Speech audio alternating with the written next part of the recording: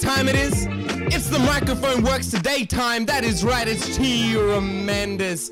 Coming through your ears is Otis Complains James. You can find Otis James on Spotify. He's the house DJ. He takes care of us at Tremendous. But forget all that. Forget everything that I just said. All that is important is that right now I am your host, Elliot Rovetti, and with me, via the digital leather-bound chair that is the Tremendous Studio, we have Tommy Delta Strain Wits. I'm going to be vaccinated in 4 days, baby. That nickname isn't going to last very long. It's going to date terribly, especially when you get the Delta strain from refusing to get vaccinated. Well, listen, getting the vaccination has nothing to do with me being less contagious or anything like that. If you got the vaccine, give it to me. If you got the vaccine or the disease, I'm going to suck it out of your veins just so I can prove that there's no effect. Elliot Rovetti, PhD, everybody. That's Elliot's medical opinion. Yeah, that's right. I've actually just been offered a seat at the World Health Organization. They're bringing me more in for morale. No, Elliot, we wanted you to clean the seats at the World Health Organization. Oh boy, I think I'm pretty excited because this is the first time our woo is actually going to be, because like the microphone that I had on my laptop that was doing the heavy lifting of the woo before could not lift. The decibels got too high and fell apart, and it also fell apart for our listeners. So hopefully this is the first woo that comes through nice and clear for you. I gotta say, I don't share your optimism. I think you might be vocally pixelated as we speak. I don't know. Every time we do this, you've like bragged about the audio quality before hearing what the audio quality is. I think it's like that I took a page out of Hitler's book, you know, just keep telling a lie, the bigger the better, and people will believe it, you know. One of the many pages you've taken out of Hitler's book in our short time as friends. I feel like his life is Mein Kampf. He's ripping a page out of Mein Kampf as we speak. Yeah. I smoke joints out of pages from Mein Kampf. Just get stuck inside me. Like the soul of Hitler. This is a true story. A friend of mine, when he was 18, got arrested in Munich for snorting a line of cocaine off a copy of Mein Kampf. What? Yeah. He was in for Oktoberfest, and he was in a tent, and he was snorting lines of coke off the cover of Mein Kampf, as you do when in Rome. And everyone around him with plates just got left alone, and they're like, "Come with us." They're like, "Oh, he's bringing a bag. Put a copy of Mein Kampf in the microwave, would you?" Oh, bro, they do take a very, like, have you ever met a German? I mean, of course, yeah, but like, have you ever met a German that's fresh off the boat, sort of thing? And there's like a German guilt that they all sort of have, where they're sort of very keen to let you know as quickly as possible that they don't hate Jews.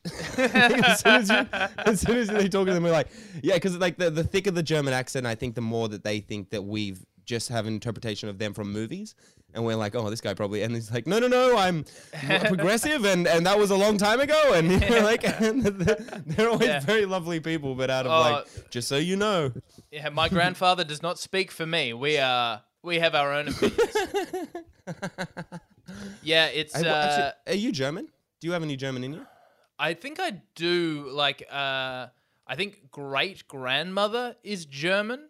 I think somewhere along the line, but I've just got like every Anglo nationality. I have some in me. It's like English, Scottish, Irish, Welsh, French, German, and that's German is as exotic as my bloodline gets. I love the idea of your nana trading secrets between Australia and Germany. She's like, she was like a sleeper cell, and you just got stuck here. Yeah, and like not even during the war in like the 1950s. She's like, we'll be back. She's like one of those Japanese soldiers that didn't know it was over, didn't believe it.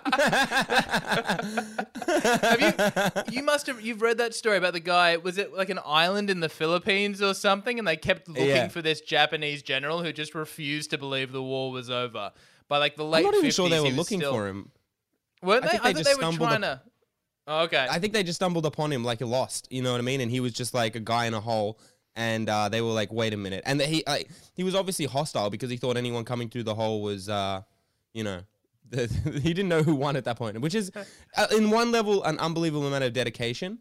But in another level, just pick up the newspaper. You know what I mean? Like, just go out.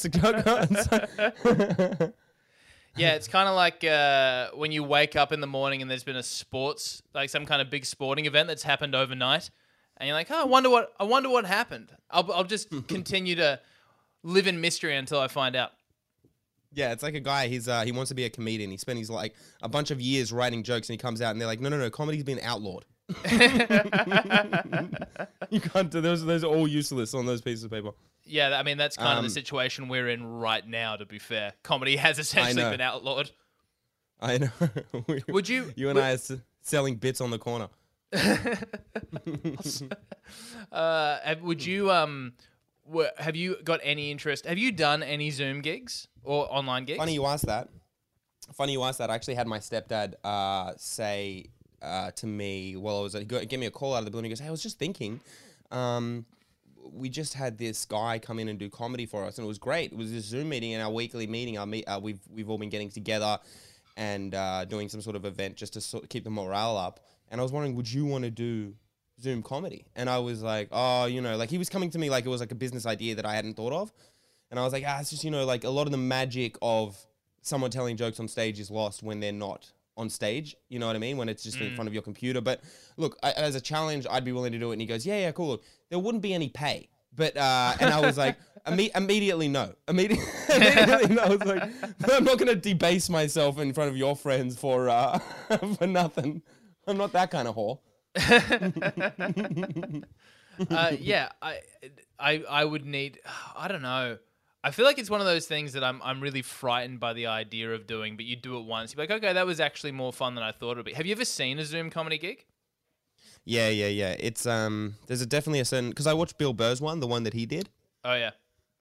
With the mass sort of attendance audience, that was, and look, he's the best. It's like saying, you know, oh, I don't like comedy, but I like Eddie Murphy. You know what I mean? It's just he's the tip of the mountain kind of thing. But I have seen some people do a really good job. What's that guy's name? He's under Mark David's management. Mark David, who runs Happy Endings in Sydney. He's the bald guy that always does the emceeing for him. Gary Eck. Oh yeah. Gary Eck. I watched him slay something. He did a really good job. He was actually on Today News kind of thing because. Oh, okay. For like, you know, it was at the beginning of COVID lockdown and people talking about how comedy has to go to Zoom, and then he was in there and he was just fucking crushing it, kind of, because his pace didn't let it. It was like it was a one-man conversation. He was asking questions that he would answer immediately, kind of thing, and didn't allow any oxygen in the. And I just feel like the way that I do comedy, where I'm setting up, you know, a laughter. I'm gonna see people not. It's like when people write "lol," but they didn't actually laugh. I'm just gonna see a whole bunch of like "lol" responses. You know what I mean? Yeah, I was thinking about this, how like I think it definitely suits a certain kind of comic. You know, when a comedian is really good at just kind of sounding like your friend telling a story, those kind of comics would be great on Zoom because the context makes sense. Like these are guys who are used to using this same platform to do business meetings, so they kind of just want like a regular person talking to them. Whereas I think if you started doing jokes about the gender murder gap on Zoom, they're like, what? This doesn't make any sense. Why is this? Also, my boss is right there. I can't laugh at this. No, I think that's a great point, actually. I would like to give myself a challenge with it, but I don't want to do it with my stepdad's co-workers, you know what I mean? And just have them be like, oh, so that's what he's doing? What does he do for work? He works in advertising. He works in media for the government. Oh, okay. Yeah, that's not your audience. No, and he's so liberal, dude. I've been listening to a little bit of Alan Jones recently, and I brought him up, and he all but like got angry at me. He was like, "Why would you listen to that shock jock? That's the kind of shit your grandparents would listen to." Us. I mean, I'm like, I don't know. He's got some pretty good points, and he just started talking about making some like very liberal points, and I was like, all right, there's a lot of emotion in this. Can we just go back to whatever we were talking about before? Man, this is not anything. I don't think I don't know what our listenership is like, but you and your stepdad is the one with the liberal views. Like your stepdad's like, but what about Bernie Sanders? And you're like, well, I mean, that communist. No, he's a real like liberal, real feminist, real fucking. He's a real softy kind of thing. But he and I we kind of butt heads a little bit on politics, but nothing aggressive. It's just like, why do you think that? You know what I mean? Yeah. Anyway, let's not talk about politics on here. You know what I mean? Like, we should always have like a little dedicated like 120 seconds of politics, and it's just you and I fumbling through nothing. And we need to hit, and the timer needs to be loud. The alarm needs to be unmissable, so we know to move on. Also, the ticking of the clock is like really loud. I think, to be fair, the reason that it's come up is so far, I think my 3 nicknames from our Zoom versions of this podcast have been Tommy AstraZeneca, Tommy Vaccine, and Tommy Berejiklian. Oh no, Tommy Delta. Tommy Delta. Tommy Berejiklian was just a voicemail I received. Oh, I gotta show you. I'll put this up on the Instagram, but I gotta show you. I was looking at my phone the other day, my voicemails. You're the only person that leaves me voicemails. I'm like, this is what it looks like to do a podcast with Elliot Rivetti. You just have like 12 voicemails from Elliot, all exactly 3 minutes long, because you just keep going until it cuts you off. Until it cuts over, he goes, if you'd like to send the message, hit 1. And I'm like, I wasn't even halfway through. And I was like, and it lets me go back and listen to my recording. I'm like, there's some salient points. All right, we'll send that. Yeah, you're taking notes. Yeah. But yeah, no, you're welcome for those. Yeah, T, I'm going to go send Tom a voicemail. I'll be back in 45 minutes. I know Otis James, he sometimes goes, whenever I get a missed call from you, sometimes I'll try and call you back and like immediately, and it won't connect because and I'll be like, well, he must be on another call, and then 4 minutes later I'll get a voicemail message. I'm like, oh no, 4 minutes of voicemail. So I was going to tell you about this. I was starting talking about this off pod. Big week for the podcast this week. We unveiled our new look and feel, our new brand for the Tremendous Podcast. Yeah. Big shout out to Jacob Lingard, who did an amazing job in making us look like a professional podcasting outfit. Jacob Lingard is the man. He has the disposition of the Riddler, and and he's killing it in the graphic design game as well as the comedy game. I also saw Jacob Lingard and we both bombed a gig. Quick little note, both bombed a gig at 12 Taps in King's Cross. It was just the worst audience. He's emceeing, and he was like a Terminator. He just kept telling jokes and looking at these people being like, oh, you didn't like that one? Okay, here's another one. Came off stage, not a drop of sweat on him, nothing, not like a tremor, nothing. And I was like, you are a T1000, my friend. That guy, he was, he's really good. Anytime you can see a show with Mr. Jacob Lingard, go and watch that experienced Ace Ventura. Okay. I've had the same experience that Jacob, I assume that Jacob had in delivering. I remember that gig at 12 Taps and doing it to zero response whatsoever. And by the end of it, I'm just imagining one by one every crowd member's execution and how I would do it because I was so angry at them. But no, he did a great job rebranding our podcast, giving us a whole bunch of like a really cool look, I think. And I was telling you before how I've used that to kind of clip up. I've been divvying up the clips of our podcast, right? That we can put out to people and kind of promote the podcast to those who aren't listening. And one of the things you can do is you can put them on Instagram Reels. So Instagram Reels is kind of like TikTok for Instagram, where you just click on it and it just pumps through the algorithm what you might be interested in. So mine is like MMA highlights and then golf shots and then stand-up comedy bits, and you just kind of flick through at your own pace. What happens is when you're new to the platform, and TikTok does this as well, they give you a boost because the idea is like, well, if you're Justin Bieber and you've just started an Instagram account and you're putting videos out there, you shouldn't have to build up from zero because they'll push it out to some people and they'll realize that everyone goes nuts for it. They go, okay, we should probably elevate this higher. So they give you a push on that first one. Our first video that I put out got 5,000 views the day I put it out. The next one I put out got 120. Because the first one got out 5,000 views and 7 likes. And Instagram was like, oh, okay. No one needs to see this. I just don't think that I don't even think Instagram knows that they need to see it. They should make a partnership with us and Yuli's. It should be a dual partnership. We should sign the contract on the same oak table. It should all just be done in one afternoon. Oh man, social media is so hard. Like you kind of, it's the same as we spent like an hour trying to make this podcast look and sound good, and it'll probably still look and sound like shit. Yeah, I know. Then you see people. I said to my girlfriend, I was like, "Did it sound any better this week?" She's like, "Nah, not really." I'm very once we get out of lockdown and we can get into Anthony Skinner's bachelor pad, I have full. I mean, even the thing we did with him on that what's it called, Sore Legs Club podcast looked great, looked really cool. Yeah, 100%. I can't wait till we get into the skin cave.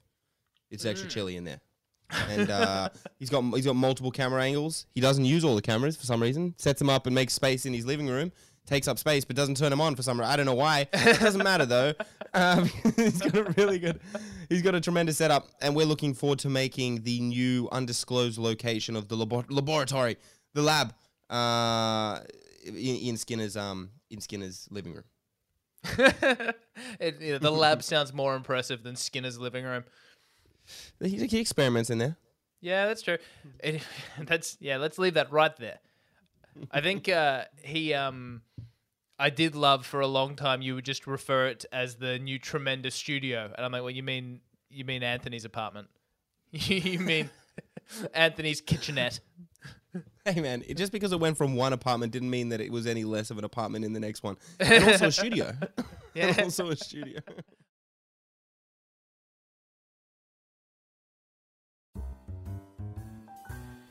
Today's podcast is not brought to you by the tremendous offensive joke protectors.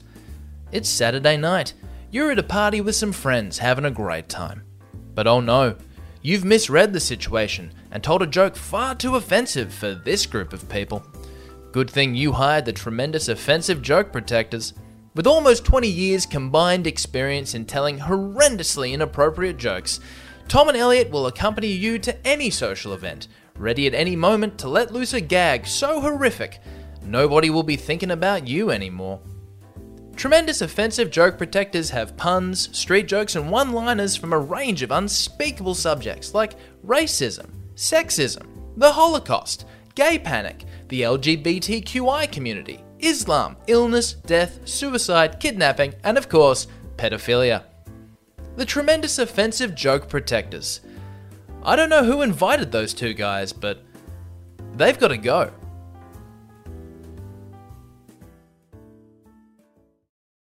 All right, I got this is what I got for you this week. Have you ever been? I'm gonna do the Elliot Rivetti style of podcasting, which is take a story and somehow turn it into a question. Which is, Elliot, have you ever been kicked out of a group because of a joke you made? Holy shit. Probably. Because of a joke that I made. You see how fucking hard this is to do? This is what you do to me every week. Like, Tom, No, have but- you ever been kidnapped? What comes to mind though, I remember there was this one thing that sort of comes to mind. I'm probably going to remember more as I go on. Like, I'll probably get to the end of the podcast and be like, oh yeah, that. I remember we were playing this game called soccer tennis. My year would all play soccer tennis. And it was like basically handball, except you had to use your feet and your head kind of thing, like soccer rules. And we'd play like Foursquare kind of thing, you know, Foursquare with like 4 people, and then there'd be a line of other people that want to come in once someone gets eliminated. And I think, I can't remember what there was this girl in the group, and everyone sort of like had a crush on this girl kind of thing. Like, like some guys did kind of thing. So it was one of those things where it was like, they would bitch out and take her side if worse came to worse. and we were playing soccer tennis, and I kicked the ball and it hit this girl in the head. It was a complete accident. She's playing the game, I'm playing the game, hit her in the head, and she kind of looked at me rather than we were playing a game, like I did it on purpose. And I was like, what? I didn't even mean to. Anyway, we kept playing. A couple plays later, I kicked the ball right into her stomach. right into her stomach. And everyone's turned on me. Everyone turned on me in the group. They were like, Elliot, that was totally on purpose. I was like, it really wasn't. And there was one girl in the group named Billy who was like, there's no way Elliot meant to do that on purpose. He's a good guy, like stood up for me kind of thing. Everyone immediately turned on me for this girl, guys and girls. I was like, you're all fucked. You want to kick a ball at you? You were well ahead in the whole "we can't believe all women" phase. I didn't believe any of them. It's starting with my mother. You're like, well, Billy's on my side, so I gotta hit her next to back up her point. If I hit Billy and she's the only ally I have, no one will believe that I'm doing this. The only women I hang out with have men's names. That's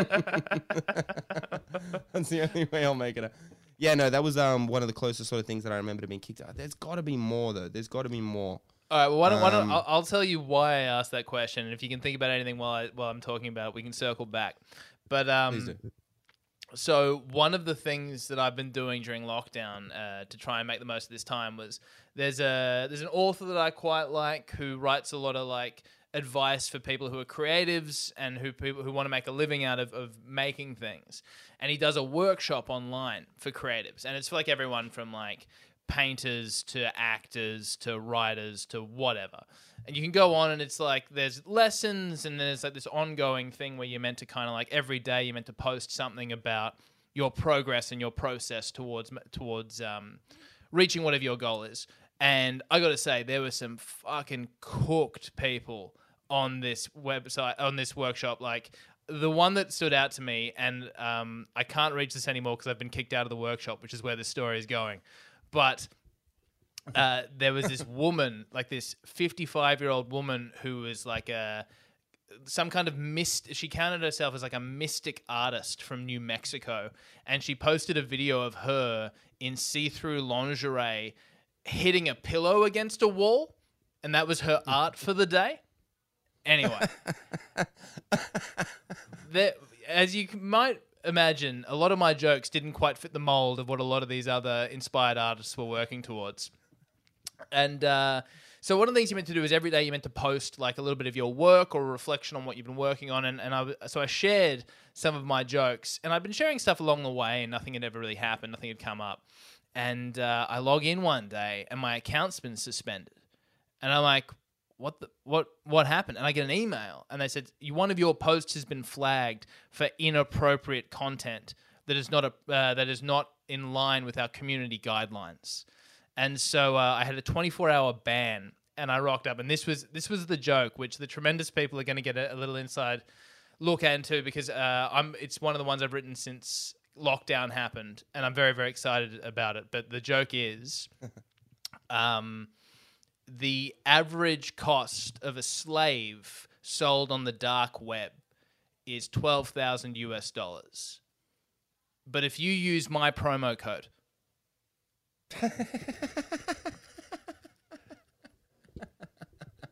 so that's the joke. That's a great joke. I'm very happy with the joke, and I get a message to say, your joke has been accused of systematic racism and tolerance of racism. It has been taken down because it has upset one of our community members. And I kind of like, I got a message from the moderator of the thing being like, this is why it's been taken down. And I was like, look, okay, to be fair, in Australia, we don't really have as like a bigger history of slavery as in the States. Like maybe I didn't think about how that might trigger certain people. And the guy responds back with like, slavery is not an American issue. It is a global issue that we are going to address. And I was like, I mean, it's partly an American issue though, isn't it? Really? Like in the grand scheme of things. Anyway, so I was like, okay, I'm not gonna post any more jokes. I'm just gonna like use it to like reflect on the process and think about what I want to do with stand up. So I decided for the rest of this thing, because I'm on thin ice, I'm not gonna post any more jokes. A week later, I go to log into the platform. My account's been terminated, and I have no idea why. I just can't get in. I'm like, I have no idea what I've done. And I eventually kind of get onto someone. And the thing that they told me was like they kind of alluded to what the thing was. And I realized the reason I got banned was there was this question about what is it about the way you do your art that's going to attract people? And the point that I was making is like, oh, I want to make jokes that kind of tap into like a subconscious. I want to make jokes that are almost like jokes that you would tell on the street to tell other people because there's just like an inherent structure to them that we recognize. I want to make jokes that end up being like a blonde and a brunette and a redhead are talking, or a rabbi walks into a bar, because I think those are universal joke structures. And I get an email to say, you implied that jokes about certain minority groups that you are not a part of, marginalized groups in our society, are universally appreciated. And we do not agree with that perspective, and so we are kicking you out of the workshop and giving you a full refund. So because I implied that something might happen to a rabbi in a bar that might be anti-Semitic, I've been kicked out of this workshop.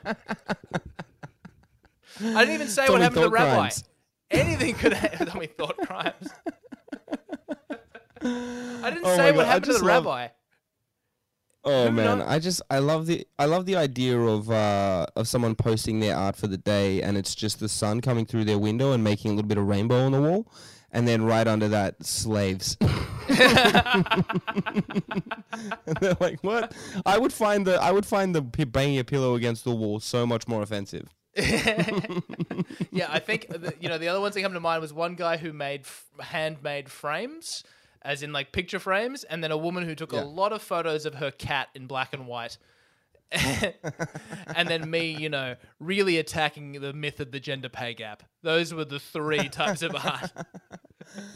Yeah, no, on that group, I'm sure it goes, in terms of jokes you can't make, it goes cats and then slavery. So, that was the group I was kicked out of for my joke making, for my How much did they sins. charge you for that fucking workshop? Well, nothing now. I got it all back. Yeah, but that wasn't my question. Yeah. Elliot, the amount of money that would hurt your feelings is what I spent. I'm just annoyed that you paid to be in proximity of these idiots. Again, I'm not sure if we've talked about this on the podcast, but I remember the first time we met at Tudor Comedy and seeing you on stage, and you did really well, and I was like, oh, wow, this guy must be pretty legit. And then the next time I saw you was at Two Wolves Cantina Molotov. at Molotov, and you just bombed up a storm, and I was like, oh, maybe not. That is, yeah, I know. That's. I wonder if I ever recovered from that night in your eyes. Oh, no, to be fair, I had the exact same experience of myself. I left Tudor being like, man, this shit's easy. And then I left Molotov being like, well, actually, no, I left Molotov being like, those audience were fucking idiots. They just don't. Yeah. They don't know what they're missing. Wait, I've got a quick question for you. Go for it, please. I've got a quick question for you right here, Tommy. It's a two-parter. Have you ever been in a fist fight before? I've never been in a fist fight before. You've never been in a fist fight? Never. Even as a kid? I have vague recollections of like when I was really young on a playground, but I think I built it up in my mind as being a fight, but I don't think it actually was. Okay. Well, I was going to ask you, Tom, what was the race of the first person you fought? To be determined. We can get the tremendous listeners to vote, and we can make it happen. We can. Yeah, Tom's like, I don't know what race my inner demons are. I don't know. I think white like me. Oh. No, Yeah, no. I've never been in a fight. I think this is where one of the fundamental areas you and I differ.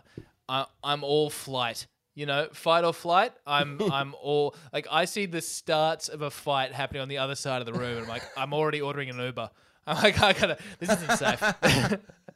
I have a friend, Joey Donachie, very good, very close friend of mine, one of my best friends, and I've always called him the Eye of the Storm, because he can just sit in the middle of a room where everyone is getting punched in the face and no one touches him. because he's not even big. He's just innocent looking. He's just like, nah, he's just so me kind of thing that when people are like lining up who they're going to punch across the room, no one ever looks at Joey. And I'm always like, you always sit in the eye of the storm, you cunt. And like, no, never have to or do anything. If I'm ever in the same place as Joey, make sure you introduce me and I'm just going to hang on his hip the entire night. Just in the off chance that someone spills a beer out of your hand and you start throwing fists. No. The reason I bring it up was because the first time that I got in a fight was we were playing down at this park. I was great friends with my neighbor Habib, this Lebanese guy, and we lived in Tempe. And down at the local park, there were like those park grills, like those you pay to use the grill kind of thing. Oh yeah. And like a bunch of families sort of. Like a barbecue, rather. And a bunch of families and stuff would go down there on the weekend and meet and eat. Middle Eastern families. And they'd all play, and like the kids would play rugby and stuff. And like I would go down with them every time they went. And this one time I went, we went and played rugby and we kicked the shit out of this other team, like these kids kind of thing. And we were kids as well. But with me, my neighbor Habib was a little bit older and he had his cousin there, Bilal, who was even older than him and loved me as well. Like every time he was around would always be like, where's Elliot kind of thing, couldn't wait to hang out and he was the best. But we played this rugby game and then we all went back to go to lunch and I got separated from the group and these like 8 kids like from the other team, these Lebanese kids, they were all like younger than me or my age, had all been in fights before. And I'd been doing martial arts for like years at this point, but the way that they were like talking and setting it up, they'd all been in fights before and done this thing. Like of being like how old were you at this time? 12. Okay. 13. And they were like a pack of wolves. They just started like surrounding me and like and getting all around. And then it turned into a fight. Like this one big kid came up and just started like throwing punches with me. And then we ended up on the ground. I just remember them all kicking me like while I was on the ground and then getting up and running away crying. And Bilal, the big guy, was like, where are they? Like, we're going to he's like, we're going to stomp on their heads kind of thing. And I was like, yes, Bilal. But I remember being like, I was like, I remember thinking about it. I was like, oh yeah, the first race that I ever fought was Lebanese. It was a lot of them. Them and their cousins. And that trend has continued ever since. That's all I fight now, exclusively, if I can. How do you, like, what is the feeling you associate with getting in fights? Like, what is the, like, tell me what it's like. How many fights do you reckon you've been in your life, in a rough estimate? Many fights, Tom, man, like countless. I couldn't even like I couldn't remember them all and stuff like that. I could probably go back and like and chart them all, but please do that for the next episode. I desperately want to go through them one by one. But like, many. Is it 10? Is it 50? Is it 100? It's more than 10, less than 50. Okay. 10, less than 50. Yeah. Have you fought more men or had sex with more women?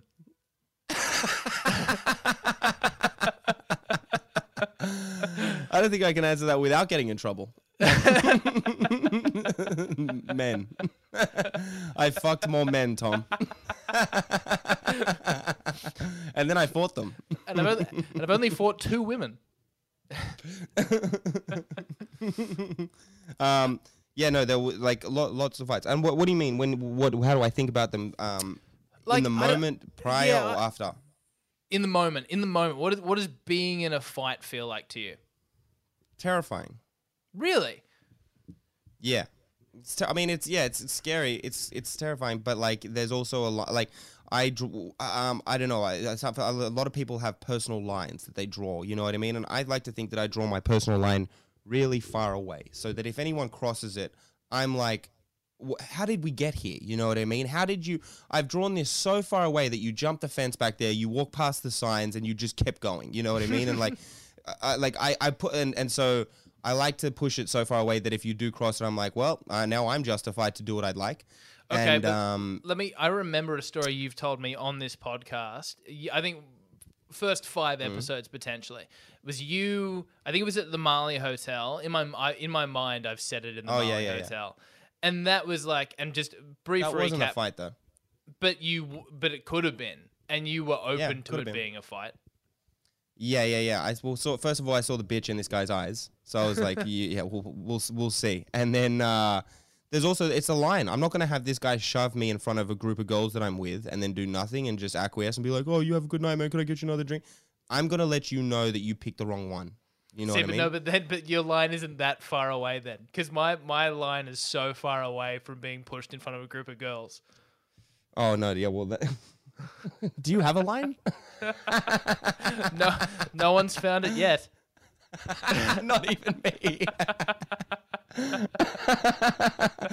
Yeah, so there's like a line. You show me respect and I show you respect. I'm in like public situations getting like slapped around the face by some guy in front of all of my friends and family, and I'm like, oh, still no, huh? Still nothing.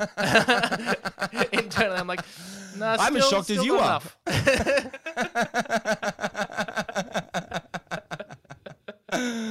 I love that. You go to Fight Club just to see how much you can get beat up before you get annoyed. You're like, I think I found my inner line, guys. Thanks. That should be a segment. Tommy stands up for himself. I think we may have seen that segment in this podcast, but just haven't had a name for it, and it's just ended up with. Actually, no, that's what happened 2 weeks ago on this podcast in the unreleased episode that the world will never see. That was Tommy Stands Up for Himself. And Tommy Stands Up for Himself sounds like this. I'm not having fun right now, okay? Maybe you should never stand up for yourself. Wait, unless you have $2, you can listen to that episode on Patreon when we do release it. And you can listen. But all right, beautiful. But do you really do you really find fighting frightening? I feel like, okay, in the situation, I mean, you said you saw the bitch in that guy's eyes, so maybe there's different kinds of fighting, but like, it sounds from memory, the guys bumped into you and like kind of mugged you off a little bit. It would have been He's much bigger than me, this fucking guy. Yeah, like Swedish or something. But you could have very easily not been in a position to fight. Not that you fought him in the end anyway, but it would have been very easily to not have to fight him at all. I guess there's things you find frightening that you do anyway. Not with my nuts intact. I couldn't have been like, yeah, because I was leaving the venue. I was leaving the venue anyway. So then I was like, all right, there's no chance of bumping into this guy again or saving face or something like that. I was just like, I'm going to leave the venue after being like assaulted by this fucking jackwit. No, it's not going down like that. It's going down like this. and then I regret it. Yeah, it's I think usually, can I say this? Whenever I've won a fight very convincingly and just been like, without having them be like they cross the line or something like that, that's turned into a fight and then they've lost and then acquiesce and been like, I'm sorry or something like that, I've never felt good about myself.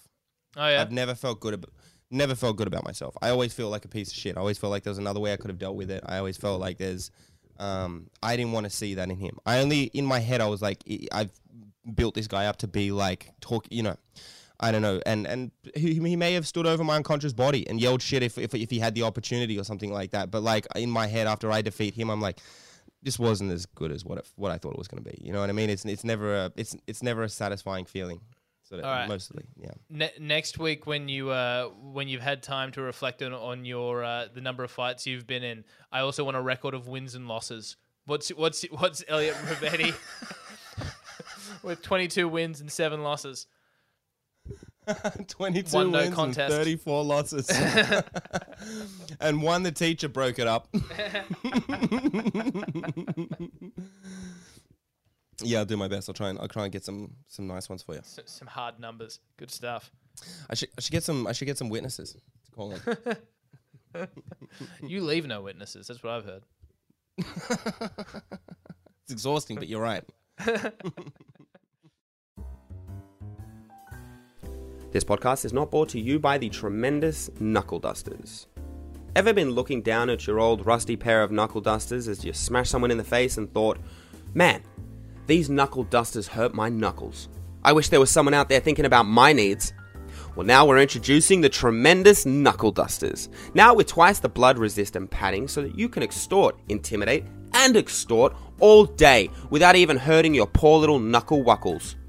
Want to add something a little bit more personal to your next brouhaha? Try the tremendous Knuckle Dusters Engravement option. Engrave your name, gang, or religion, or any other shit cunt title you just can't keep to yourself. The acronym for the tremendous Knuckle Dusters is TKD, which is also the acronym for Taekwondo, which is also an example of something you won't need anymore with the tremendous Knuckle Dusters. Introducing the tremendous Knuckle Dusters. Now hold still while I punch you in the forehead, or else my initials will bruise crooked. Alright, Tommy.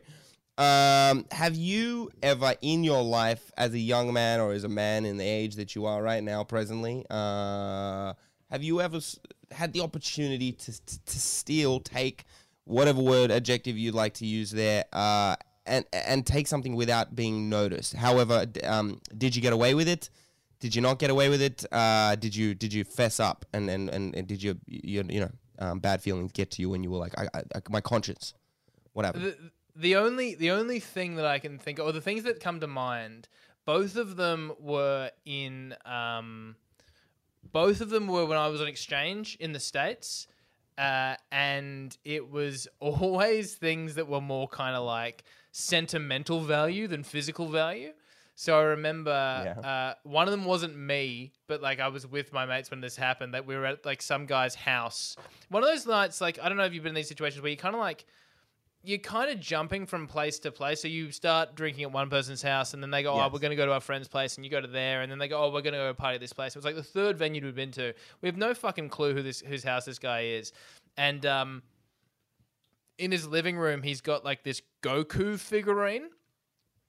And two of my mates are big Dragon Ball guys, apparently, and they were like, we have to take that. Like, we just have to take it with us. And for some reason, helped themselves to it as a guest in this person's house and took it to the next party. And I'm pretty sure would have left it at the next party, which in hindsight is one of those things, like, I think that's like worse than stealing. That's worse than stealing anything from a shop.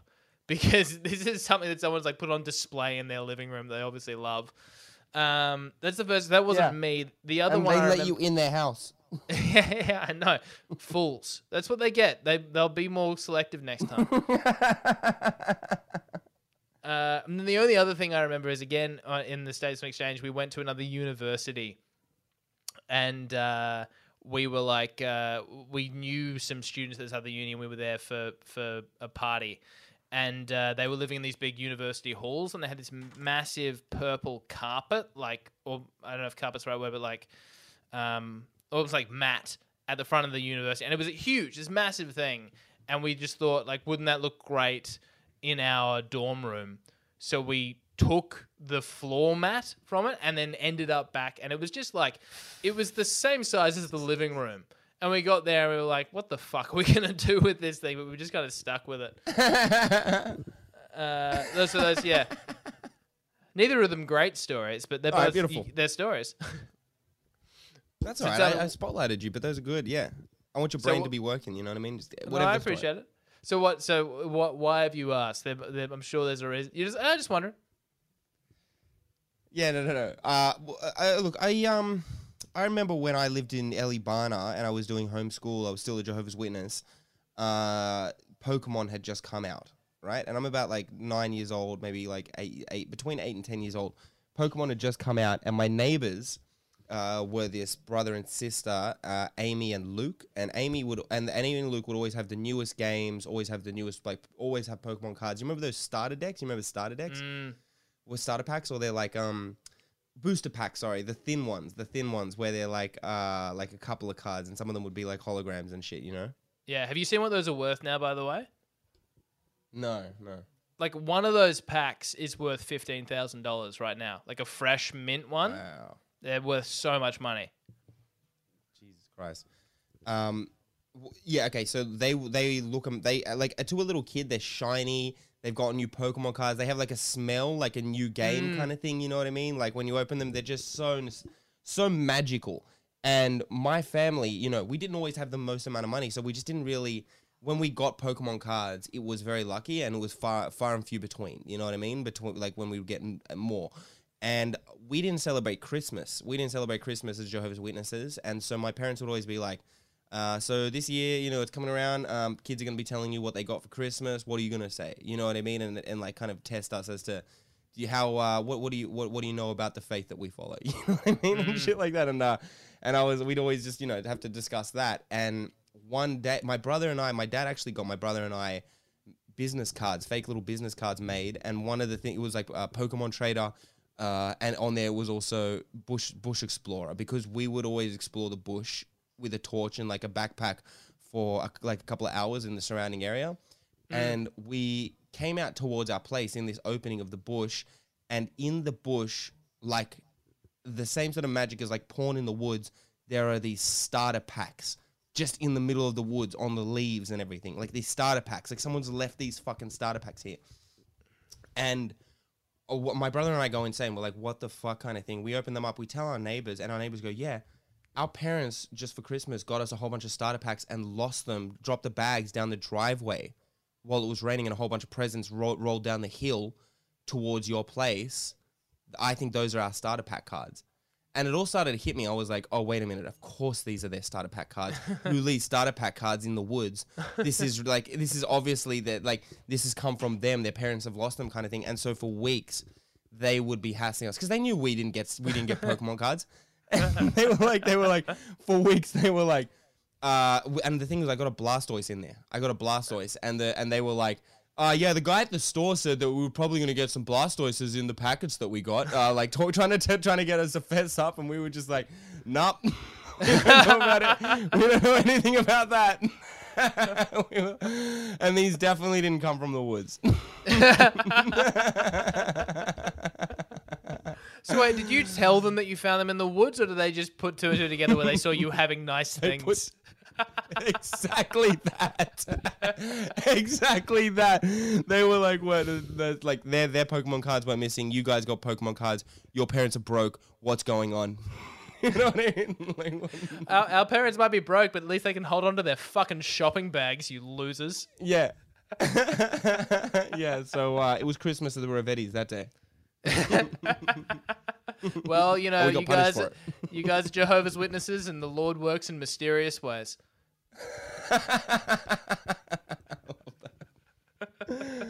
Yes, he does. All right, let's bring this puppy to a close. So every Tremendous, for the uninitiated, every Tremendous podcast ends with our joke of the week. That's a street joke you can tell anyone and everyone who might want to hear it. Elliot, I've got one in the barrel, but I've also gone back to back. So do you have one you'd like to share this week? Give me the third. I'm thirsty for some Tom jokes while you've been away. So like I'll have something for you next week. Okay, cool. So in honor of being kicked out from my workshop for implying that a joke about a rabbi could be funny, I've got a joke about a rabbi this week. So here we go. That'll get you promoted in this group. a rabbi is on his deathbed, and he's breathing his final breaths, and his family is crowded around the bed, and he goes, "Where's my daughter? Is my daughter here?" And his daughter comes up and holds a hand and says, I'm here, Father. I'm here for you." And he goes, "Where are my grandkids? Are my grandkids here?" And the grandkids say, "Yes, Granddad, we're here for you." And he goes, "And where are my brothers and sisters? Are they here as well?" And they say, "Yes, we're here, brother. We're here for you now." And he goes, "Well, if my whole family is here, why is the light on in the kitchen?"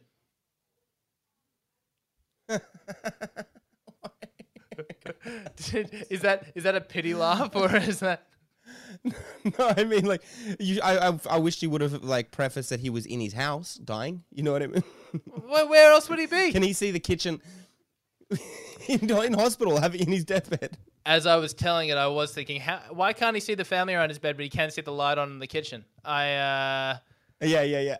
There's probably some nuances in this joke I may have missed. Maybe I deserve to get kicked out of that workshop. Oh my goodness! Yeah, that was if you want, I've got a joke that I wrote. Okay, do you want to do a joke that you wrote? It's an old one, but I hadn't thought about it in a long time. It was one of the first jokes I wrote, and here it is. Okay. So Bill Cosby is. Okay. No. Okay. When I have a kid for the first time and they need me to write them a note for them at school for the first time, I'm going to do it in all cutout magazine letters, just so that they know that we're not fucking around. Should bring it back. I like it. Yeah. It's tremendous, everybody.